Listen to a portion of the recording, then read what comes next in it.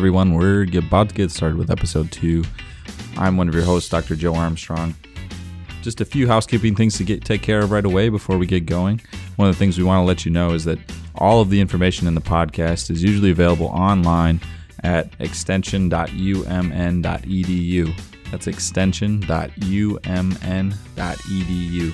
So if you're interested in the topics that come up or we don't cover quite everything that you wanted to know, you can always find more information there on our website, extension.umn.edu. If you have questions for us or anyone on the podcast, you can always get a hold of us through our email, themoosroom.umn.edu. That's themoosroom.umn.edu. That's all I had for now. Hope you enjoy the episode. Thanks for listening. Welcome to episode 2 of the Moos Room. We are going to jump right into a grazing topic. This is the first of a 3-part series about grazing. We'll start with a general grazing episode. We'll move into a dairy episode next, and then we'll finish with a beef grazing episode. As always, there's 3 of us here.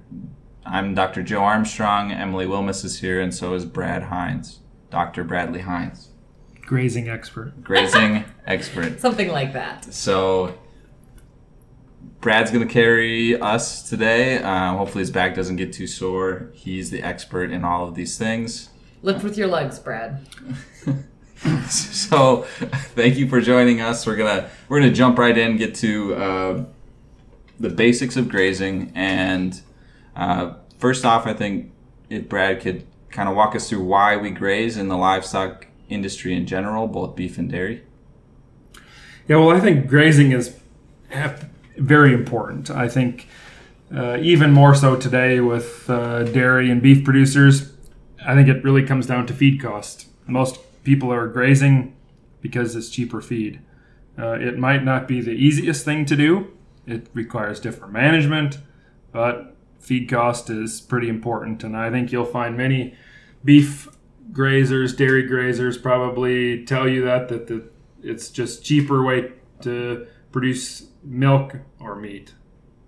So in addition to that, I mean, marginal land is always something that comes up for me when I'm talking about grazing. So we're using land that we can't use for crops anyway. So we're putting in some cases we're putting animals on land that we can't grow crops on other than grass. So that's another way that for me grazing is super important, because that's just a land use issue, a sustainability issue as well. Land stewardship.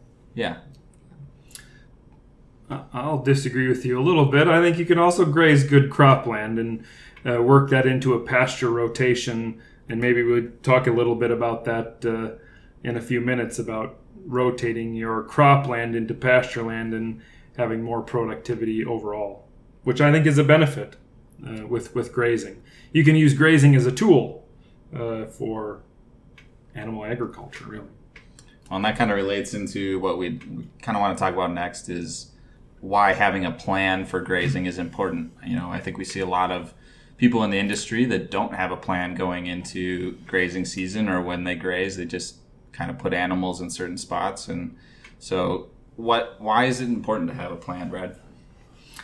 Well, I think it's important to have a plan because you can only grow so much grass. You know, you don't want to waste your forage out in your pasture. So really having a plan is probably the biggest thing, because if you use all your grass, you probably have to go buy feed, and that can be pretty expensive for some farms, and especially in the middle of the winter, trying to find hay or silage or whatever you might have can be pretty expensive. So having a plan is number one. And there's I've gone to some farms where I think plans can range a lot from just moving from one pasture to the next where they have a fence, or you can practice rotational grazing. Some farms do continuous grazing. It's really different. But having a plan, probably recording your plan is number one, being able to track your plan. As far as a plan goes, I think part of that, we talk about the grazing wedge, which is a concept that we use to kind of help people figure out when to rotate, when to move animals when pastures are ready. Can you walk us through what the grazing wedge is? Yeah, well, the grazing wedge is really all about measuring your forage on your farm and understanding what your pastures are producing. So really it starts out with the beginning of the year. You want to go out, measure all of your pastures to see what pastures are productive, which ones are growing grass now, and how much forage is out there. And then you can sort of track through the whole season, and it gives you an idea of, you go to one pasture where that's not so much grass, go to another one, there's more grass, so you sort of plan your animals on what pasture you want to go to. And you can actually grow that, make a grazing wedge. So when you start with one pasture, you know that 21 or 28 days or 40 days, whatever your rotation is, you'll be back on that pasture again. And do you have any quick tips or general ideas, Brad, that people can use or implement at low or no cost to measure their pasture? I'm guessing it goes beyond just, oh, here, I'm going to visually look at my pasture and this looks sparse and this one doesn't. You know, what can they do to really measure what might be out there? And I know it might not be completely accurate, but what are some things they can do? Good point. There are many different ways you can measure grass in the pasture. Some of the newer technologies, compared to just going out there and seeing what's out there, you can use rising plate meters. You can actually go out and clip your grass. There's a lot of innovative ways to do that. Clipping your grass is easy. You could take a bowl from your kitchen, go out, build a square so you know what the area is, clip the grass in it, and actually measure it to see how much is out there. If we go to New Zealand, they do a lot of grazing there with cattle and sheep, and they have sophisticated infrared technologies that cost lots of money to be able to monitor grass production. And they do a very good job at doing that, but there's a cost to it. So there, I don't think there's one size that fits all as far as being able to measure the grass, but that's probably the key, is knowing what you have out there in the pasture. Because if you don't know what you have, it's hard to feed your cattle or whatever species you have, especially if you're feeding some supplement during the summertime. So with that supplement, how do you know when you need to supplement, or if you need to supplement? That's a good question. I think there's many different things that you can think about when you're trying to supplement. One of the things that I like to tell farmers first is they should measure the forage quality of their grass. If you don't know the forage quality of your grass, then you don't really know when to supplement or how to supplement. I think it's sort of a misconception that most of us think we shouldn't go out and measure our pasture, but we measure the forage quality in our corn silage, in our haylage, in a lot of our grains. So why not do it in the pasture? Really, that makes a lot of sense. And is that something you recommend people just do it once at the start of the grazing season, or is it something that would need to be done more than once? Yeah, I think you could probably do it 3 times the year. You'd probably want to do it the beginning of the grazing season, probably the middle, and maybe towards the end, just to see what the forage quality is. And it's pretty cheap. You can get it done for $15 or $20 at the laboratory. And are you measuring it at different times just because the grass grows in a different way throughout the year? Right. You have, the protein in the grass is really high in May and June. It can be, we've measured some at Morris in our grazing pastures at 30% or higher protein, which is unreal. That's super high. That's really high. And you get towards the end of the season and it's down to 18 or 20. So in the middle, it's, kind of in between. So you want to be able to tell what, if you are supplementing. And really, if you aren't supplementing, you want to know that you have 30% protein in your grass, because there's lots of other effects that might happen to cows, especially when I think of dairy cows, that might be problems. Well, and that makes a lot of sense. Like you said, we test everything else. There's no reason not to test your pasture to make sure you know what you have. And I guess that kind of feeds into what we're talking about is like kind of an active management. It's not, pasture isn't a passive thing. You have to be on top of it. And like Brad said, maybe that's just going out there and at least looking at it to see what's there. It can be very simple. It doesn't have to be super complex like New Zealand. It can be a yardstick, and knowing what's out there, it can be as simple as it can be. I agree. There's nothing like a good grad student to go out and measure the pastures for you. That's what they're for, right? That's right. Do you know a lot of producers with grad students? No, I don't. Are you going to send yours out there? I've had some good grad students that have measured lots of forage quality in pastures, and they've done very well at it. Well, good. I think it's just big that to know that it seems a little complicated at some times, and it can be a little overwhelming, but it can be boiled down to something pretty simple as just knowing how tall things are and what's out there, and you can get a lot of information from that. I also think you need to think about what type of grazing you're doing. You know, are you going to do rotational grazing? Mob grazing is a big one in the beef world. The dairy groups tend to do more rotational grazing. Yes, there's a lot of people that do continuous grazing yet, which, well, there's a lot less forage production. Good quality, but not much there. So I think, you have to think about what species you're going to use and how you're going to graze, as far as and that really drives forage quality too. What type of grazing that you have. And what's the danger of grazing too hard or overgrazing, as you might think that happens in a continuous system more often? I think it happens more often than not. I think you drive by lots of farms in the upper Midwest here, and you'll see lots of pastures that are lots of bluegrass. Kentucky bluegrass is probably the biggest species in overgrazed pastures.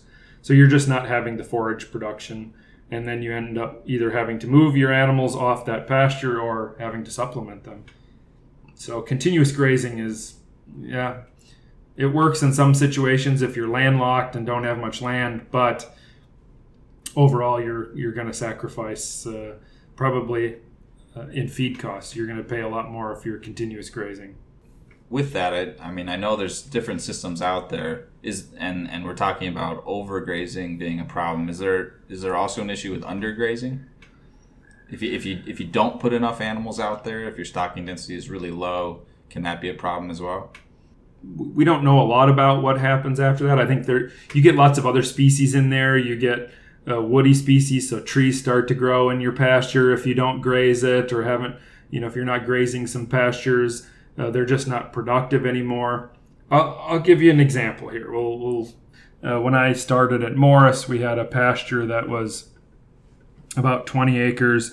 It was just big blue stem and I think hairy vetch or something like that in there, and it really was unproductive.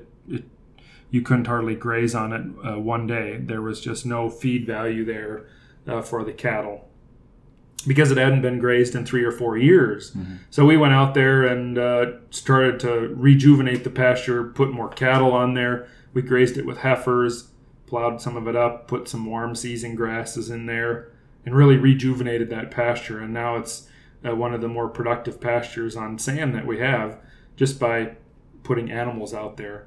So by not grazing it, the land became stagnant and it just didn't grow anything and wasn't productive at all either. So, and you start to get other species that come in there that are probably undesirable, and maybe weeds too. And is that kind of the blueprint, like you just talked about, of making a poor pasture better? Get animals out there and then figure out a strategy to reseed everything? That's right. And I think when we talk about getting animals out there, we're talking high stock density, lots of animals on a small acreage to sort of really hammer the grass, get some hoof action in there, and rejuvenate some of the land that's there. And there's lots of other species out there in the seed bank that could come up because of that. And you said warm season grasses, and I think of cool season grasses in a pasture. Is a combination of the two a better idea? I think there's lots of grass species that you can put in a pasture. Boy, that's like another podcast that we could do on grass species mixes for pastures. Sounds riveting. Yes, exactly. I don't know. Exactly. I think a lot of people use warm season grasses to fill the forage gap in the summertime when it gets really hot out. Sorghum Sudan grass is one that a lot of people used. Japanese or pearl millet are others. At our research center, we've had most luck with BMR sorghum Sudan grass. It grows a lot. It produces about 3 ton an acre on dry matter basis. So there's lots of forage for those cows to graze on. So it actually fills a need. Some years better than others. When it rains a lot, warm season grasses don't do very well. When it's cloudy this summer, tend not to do as well as they have in other years. So you can't predict the weather. Right. I wish we could, because then we'd be able to plant all the species we know. So there's different grass species that you can use for any type of grazing system. I mean, now the weather the last couple of years has been quite interesting, and mud being the biggest issue. What do you do if things just don't go as planned? Like, what's the backup plan? Do you just take a pasture and say, that's the one I'm going to destroy? What do you do? Mud is probably the worst thing on a grazing farm, especially if you have milking cows like we do at our university dairy. It's always an issue. We tend to probably sacrifice some pastures, so we do destroy little sections of some. We probably move our cattle a lot more often when it's raining and muddy out. We graze some pastures earlier than maybe we should, just to keep the cows going and keep them off the mud. It's always nice if you have a barn or concrete slab or something like that you can bring the animals to. Some grazing farms do have those, so they're lucky in that way that they can pull their cows off pasture. There's quite a few farms that don't have that, and mud is an issue. So you can bed them on pasture, and that's what we do. Well, it's good to hear that even the university has the same issues as the rest of the producers out there. Mud is just a huge struggle, and it has been the last few years especially. So, Brad, if you had the ideal setup and money, time wasn't an object, can you walk me through briefly how your pasture setup would go? Well, there's lots of good things that we could all have. Obviously, we're probably more interested in growing grass, so we want to be able to grow lots of forage, so have the right species mix, cool season grasses, grasses and clovers and legumes probably are the key for that, to grow lots of grass. And then really watch the pasture. Pasture management is number one, so being able to determine what the grass growth is to go there. There's lots of nice, fun things that we could have, concrete lanes, high tensile fence. Some people have high tensile fence, others don't, to make paddocks. That's always nice. We're lucky that we do. There's lots of government programs that you're able to work with NRCS and get EQIP funds to get high tensile fence and water lanes, things like that. One thing that we have done is have water on pasture, especially for milking cows. We want to have them to have access to water at all the time.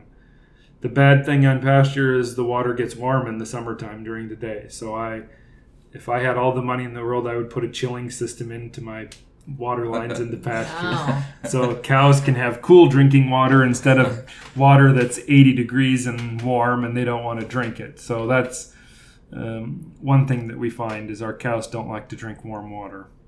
Well, that seems that water is always a challenge on pasture too, because if your pasture's too big and animals will tend to congregate on that water, and for me, I like this, if you can, the heavy rotation with smaller paddocks is my choice, mostly because you utilize most of the pasture if you can, because they're not just sitting around the water and grazing that down real hard and leaving some of the other pasture to do nothing. I agree. Water, we talk to a lot of farmers, and Emily probably has too. Water on pasture it can be good and it can be bad. They don't like cows to congregate around the water because they create mud holes, but you want to have water access to your cows at all times. So it's kind of what do you do? I guess it works for some, and some others, they keep water around their buildings and the cows come up. So we've chosen to have water on our pasture, and I think it works. It's not perfect. On the flip side of Joe's previous question on if you had all the money in the world and you could build things how you wanted, and you mentioned a lot of stuff, a lot of things that would make it easier. But I think part of the appeal, too, of grazing systems is, they're considered a low input system, or can be a low input system. So if we're thinking of it really from that way, what would you say are still some of the considerations producers need to make?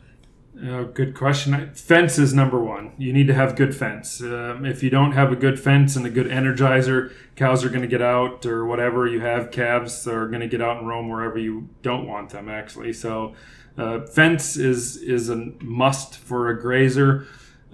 Some farms choose to use more fence than others. Labor is a big one too. So you can spend all day fencing if you want. Some people don't like to fence all day, so it depends on how you set your paddocks up. There's lots of little toys that you can use to, batwing gates, things like that are a little bit easier for cows to move between paddocks, things like that. But fences is you got to have a good fence. And there's my two things are good fence and water on pasture, and then high quality forage and pasturing, being able to manage your grasses. That makes a good grazing herd. So from there, it can really be as high input or as low input as you want. The fence has to be there, the water has to be there, and then you can get as much out of it as you put into it as far as active management. I agree, and there's lots of other things that you can do too. You can fertilize your pastures, whether you want to use manure. You can use inputs if you want to fertilize your pasture. There's lots of different things you can do. Depends on how much time, effort, and management you want to put into it. There's a lot of things that I think can go in, and the last thing we want to do is tell a producer to add more time to their day, but I think some of these things can be worth it, and the return on the investment is definitely there, especially if you're on top of your pastures. I agree. Well, I think we're going to wrap it up there. I think that was a great intro to grazing, and we'll get a lot more specific into dairy next episode, and then we'll move on to beef in the episode after that. Thank you for listening to episode 2 of the Moos Room. Look for the next episode in our 3-part grazing series, and we'll catch you next time.